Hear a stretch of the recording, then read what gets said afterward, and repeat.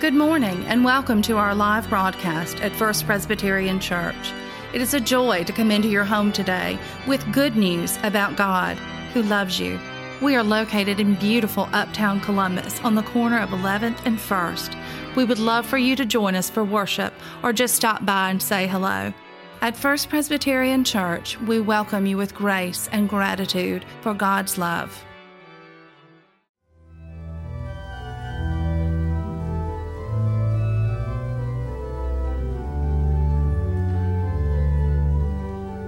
The first lesson this morning comes from the book of Isaiah, chapter 43, verses 1 through 7.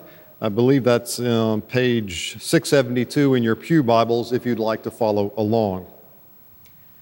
But now thus says the Lord, He who created you, O Jacob, He who formed you, O Israel, do not fear, for I have redeemed you. I have called you by name. You are mine. When you pass through the waters, I will be with you, and through the rivers, they shall not overwhelm you. When you walk through fire, you shall not be burned, and the flame shall not consume you. For I am the Lord your God, the Holy One of Israel, your Savior. I give Egypt as your ransom, Ethiopia and Seba in exchange for you, because you are precious in my sight and honored, and I love you. I give people in return for you, nations in exchange for your life. Do not fear, for I am with you. I will bring your offspring from the east, and from the west I will gather you. I will say to the north, give them up, and to the south, do not withhold. Bring my sons from far away, and my daughters from the end of the earth. Everyone who is called by my name, whom I created for my glory, whom I formed and made. This is the reading of the word. Thanks be to God. Our gospel reading for today is from Luke's gospel and Luke's account of Jesus being baptized. Listen again with fresh ears. We are in Luke chapter 3, verses 15 through 17, and then 21 through 22. As the people were filled with expectation, and all were questioning in their hearts concerning John whether he might be the Messiah, John answered all of them by saying, I baptize you with water, but one who is more powerful than I is coming, and I am not worthy to untie the thong of his sandals. He will baptize you with Holy Spirit and fire.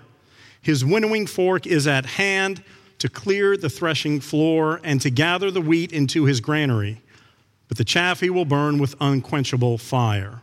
To 21.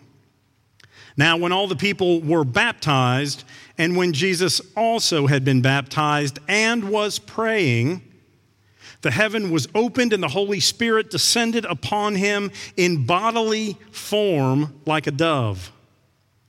And a voice came from heaven, You are my Son, the Beloved. With you I am well pleased. This is the word of the Lord. Thanks be to God.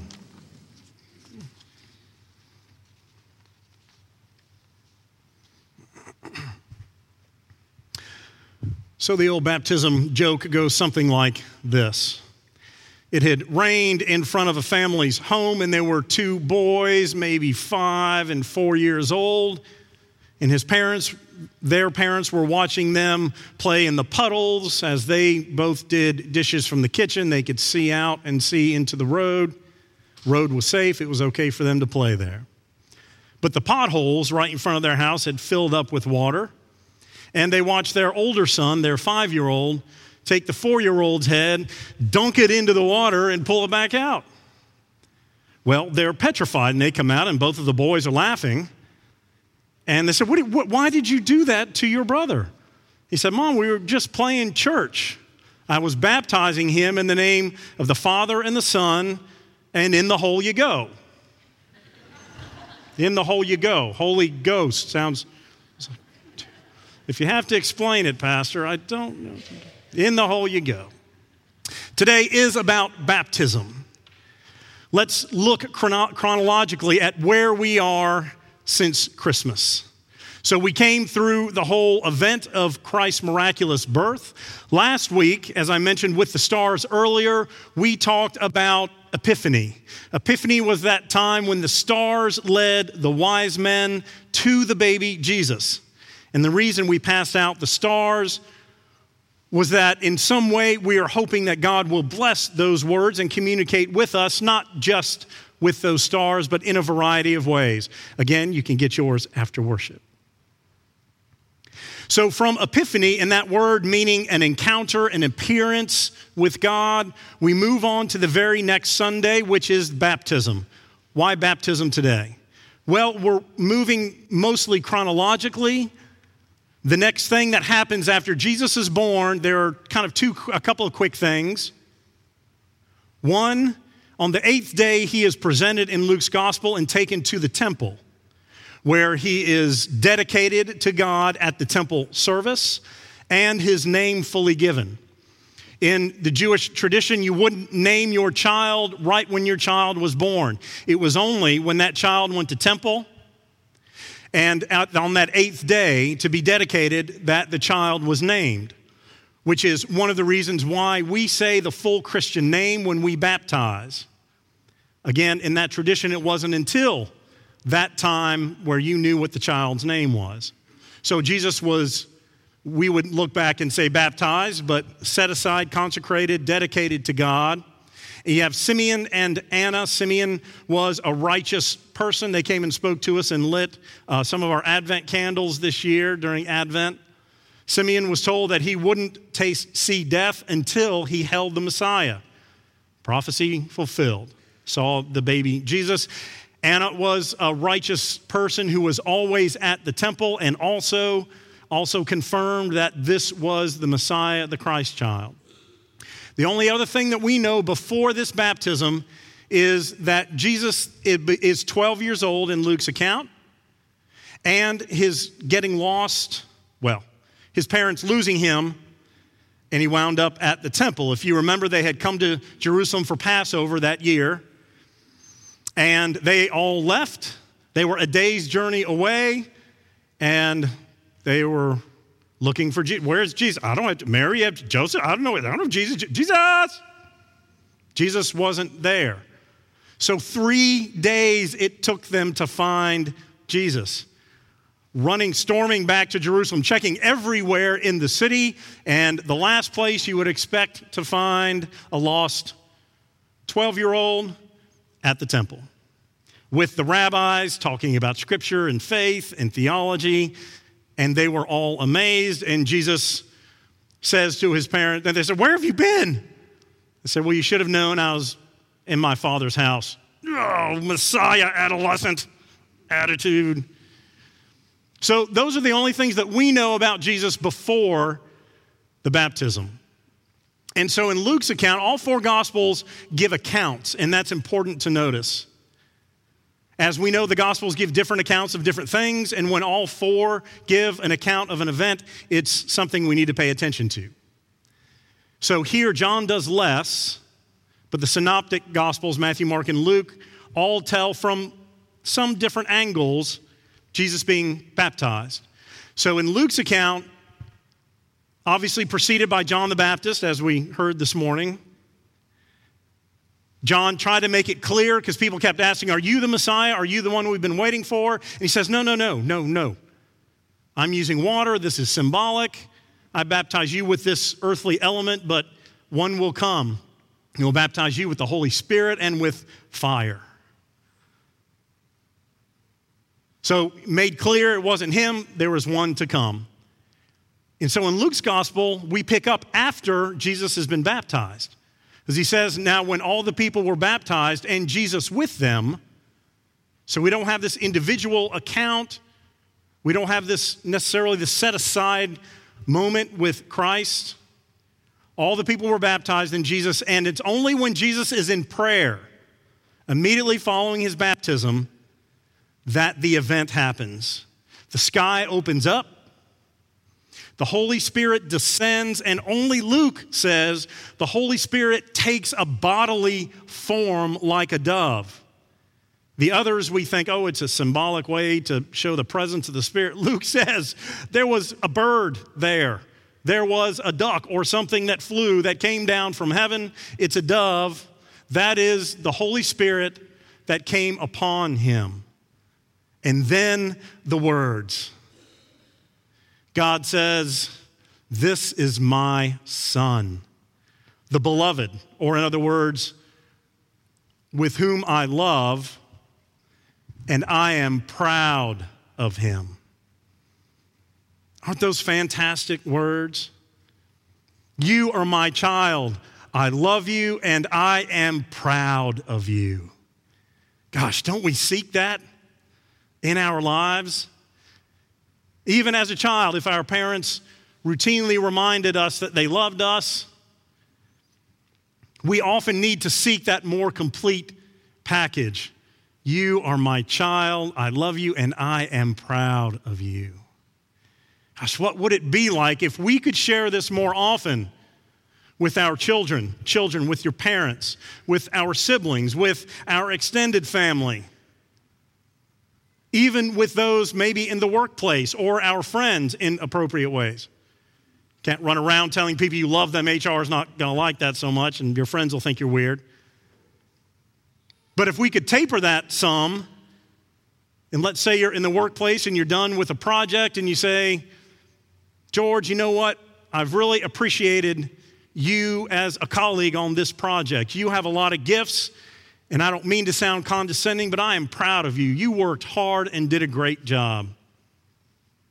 Would the workplace be different? I bet it would. We all crave that. We all have some degree of a lack of self-esteem in some area. We're all human. That's a part of what comes with it. But this baptism is seen as a start of Jesus' earthly ministry. And what did Jesus know, and when did he know it? We're not quite sure. Did he know as a child that he was the Messiah? Probably not. Did he know as an adolescent? Maybe that 12-year-old was figuring it out. I don't know. We don't know. But it's pretty sure that when Jesus hears the word of his Father, and mother is an appropriate biblically scriptural image anyway, parent is a better word, but less relational. When he hears that word from his parent, his word from his Father, and says, "You are my son. I love you and I am proud of you." And he hadn't even started his ministry yet. Hadn't even started that we're aware of. And so we think at this point, Jesus has some knowledge of what's going to happen to him, and it's not all good. He's getting ready to be chased out into the wilderness in Luke 4. We're in chapter 3 here. To face the devil. If Jesus had broken and given in to any of those temptations, we wouldn't be here. The world would be a different and awful place. But he didn't. What gave him the courage to move forward? What gave him the courage to live fully as a human being that experiences joy and reward and good food and fun, and also brokenness and despair and hurt and pain and grief? I believe it is this moment where God is with Jesus and reinforces that no matter what he's getting ready to walk through, no matter what is getting ready to happen, God is with him. That should override this lack of self-esteem that we often have, especially when it comes to faith. So our first challenge is to figure out some way to use that simple phrase as God did with Christ. Who do we tell, and how can we tell them in appropriate ways that they are special to us, that we love them, and that we are proud of them? Let that be goal number 1 for the week. So number 2, the baptism itself. Jesus didn't need to be baptized. That's for the remission of sin and claiming new life in Christ. So why was he baptized? Well, again, we see this as a new beginning. And we see this as Jesus participating with us as human beings. As I mentioned before, Jesus is fully human and fully divine. How exactly? Do you have two fullies in one person? It is a challenge, but we know, as I mentioned before, Jesus experiences the highs of life, the lows of life, the joys and the pain.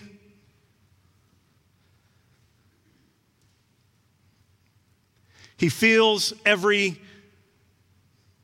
bit of betrayal from his friends. He feels and celebrates every one that he heals and brings to Christ. He feels the nails on the cross, and he feels the new life as he rises to new life on Easter, fully as one of us.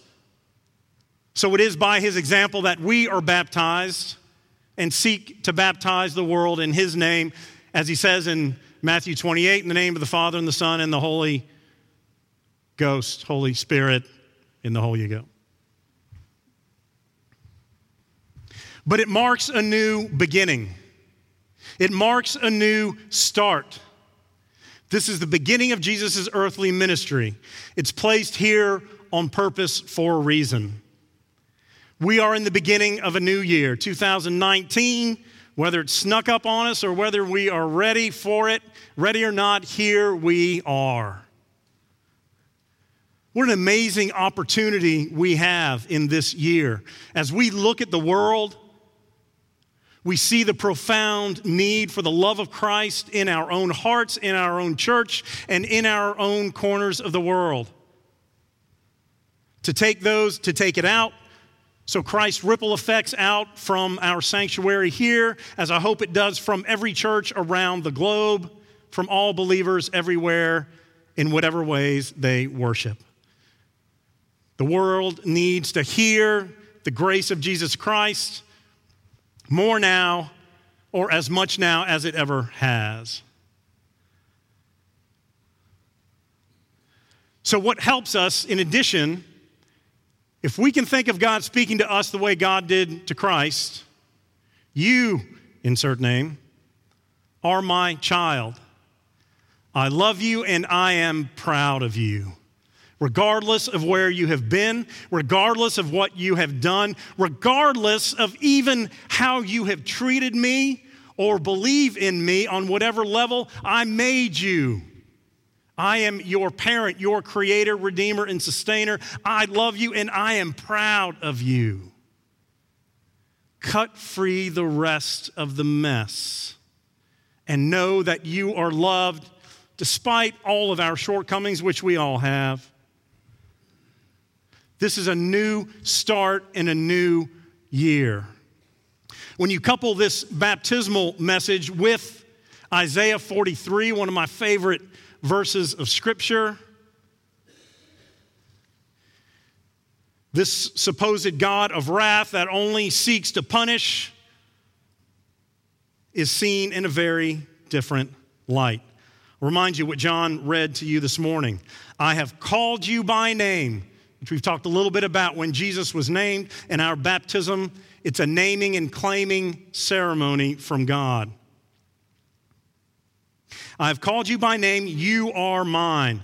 When you pass through the waters, I will be with you. He doesn't say you're not going to pass through the waters. He doesn't say you're not going to have difficult time. He says, when you go through that, I'm with you. You're not alone. I'm there. Through the rivers, they shall not overwhelm you. When you walk through the fire, you shall not be burned, and the flame shall not consume you. Doesn't say you're not going to walk through flame. He doesn't say that bad things aren't going to happen. But God says, I am with you. And it is these elements, fire and water, that God uses through Isaiah, images that we look through the Bible.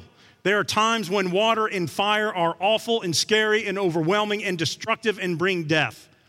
But there are also moments where God uses water, as in creation, as in when the Israelites are freed as slaves and come through the Red Sea, going in as slaves, coming out to new life, freed, and in the wilderness.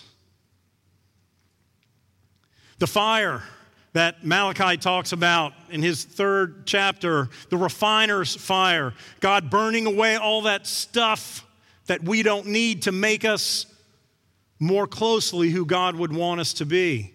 The understanding of Moses in the Exodus about the burning bush, it was on fire. He stepped aside to see what was going on, and it was not consumed. Fire also is a symbol of the Holy Spirit. Pentecost descended with tongues of flame and so forth. But God says, you're going to go through it, just as he said to Jesus. He didn't say, now that you are baptized, now that you believe in me, you are clear sailing, my friend. And Jesus knew this, but he said, you will not go alone. And later in this passage, again, God in first person, personally relational, God to us. Because you are precious in my sight and honored, and I love you.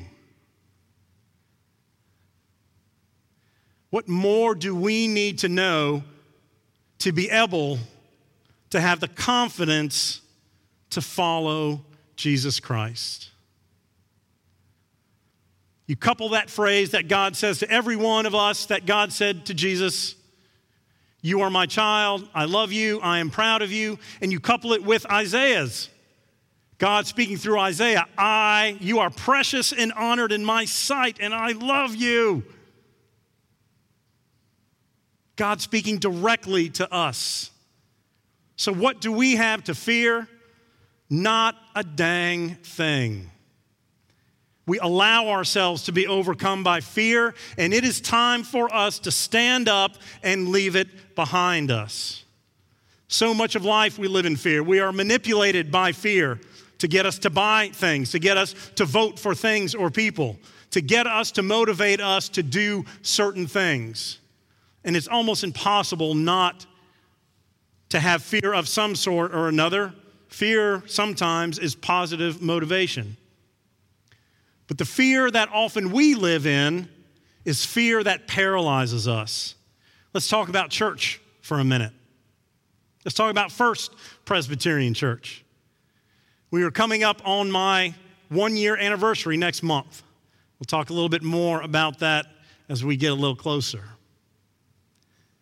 So I've seen and watched and preached and worshiped we have together. You have taught me, I have taught you. We've come to know each other to a certain degree. It's just 1 year. Haven't been able to visit with everybody yet, but I'm gonna.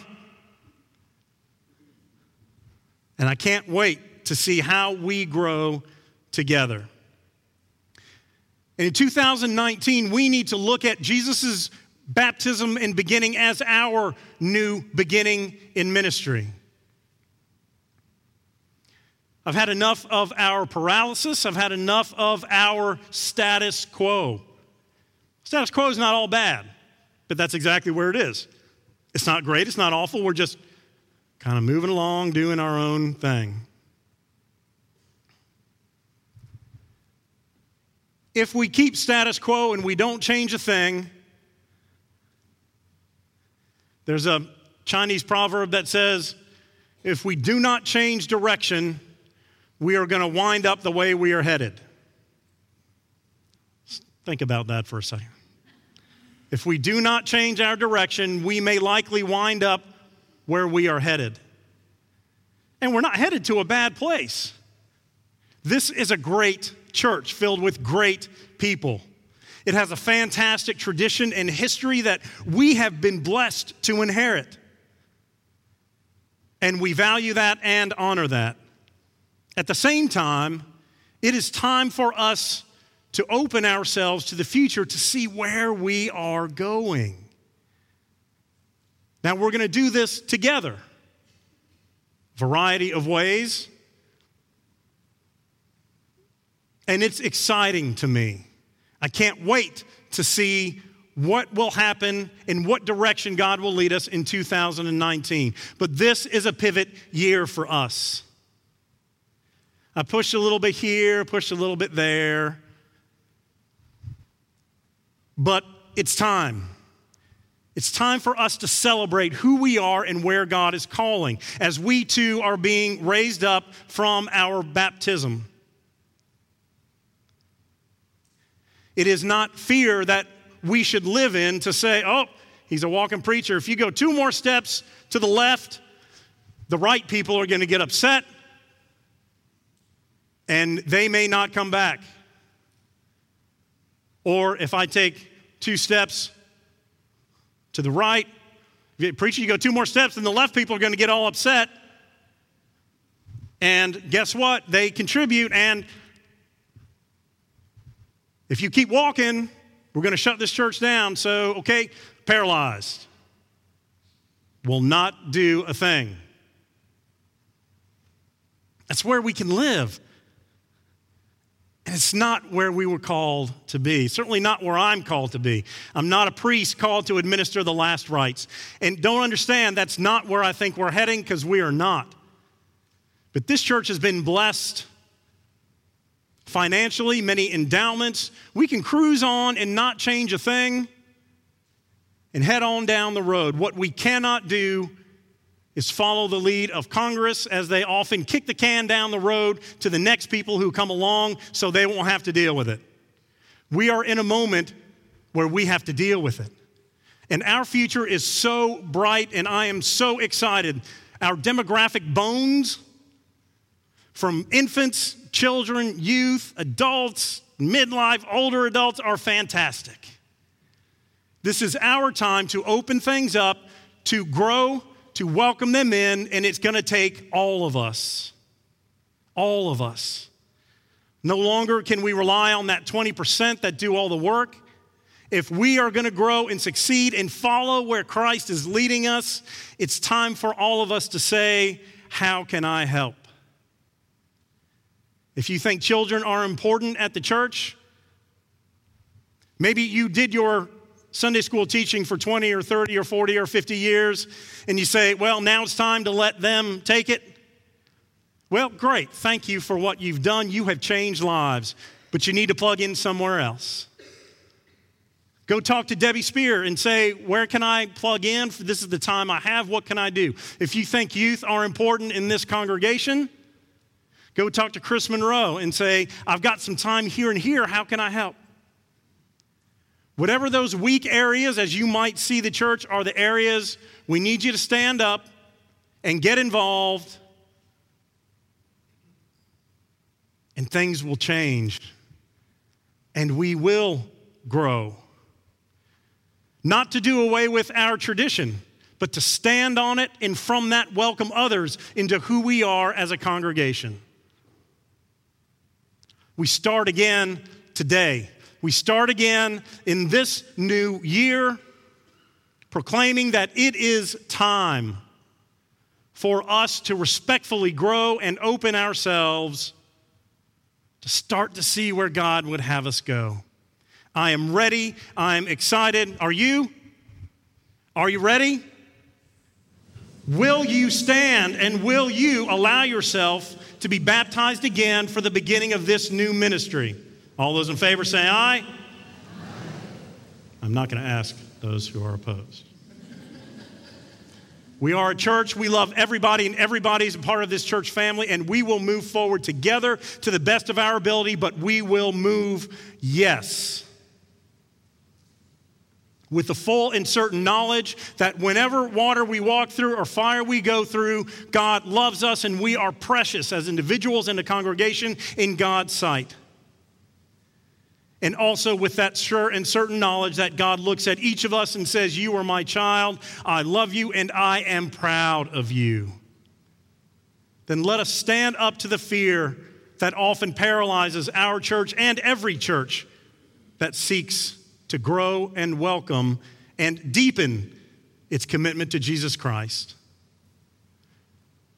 So having heard that we are all ready, let us go forward into this new year, rising into our new baptism to claim the new life that Christ has for us. Hallelujah.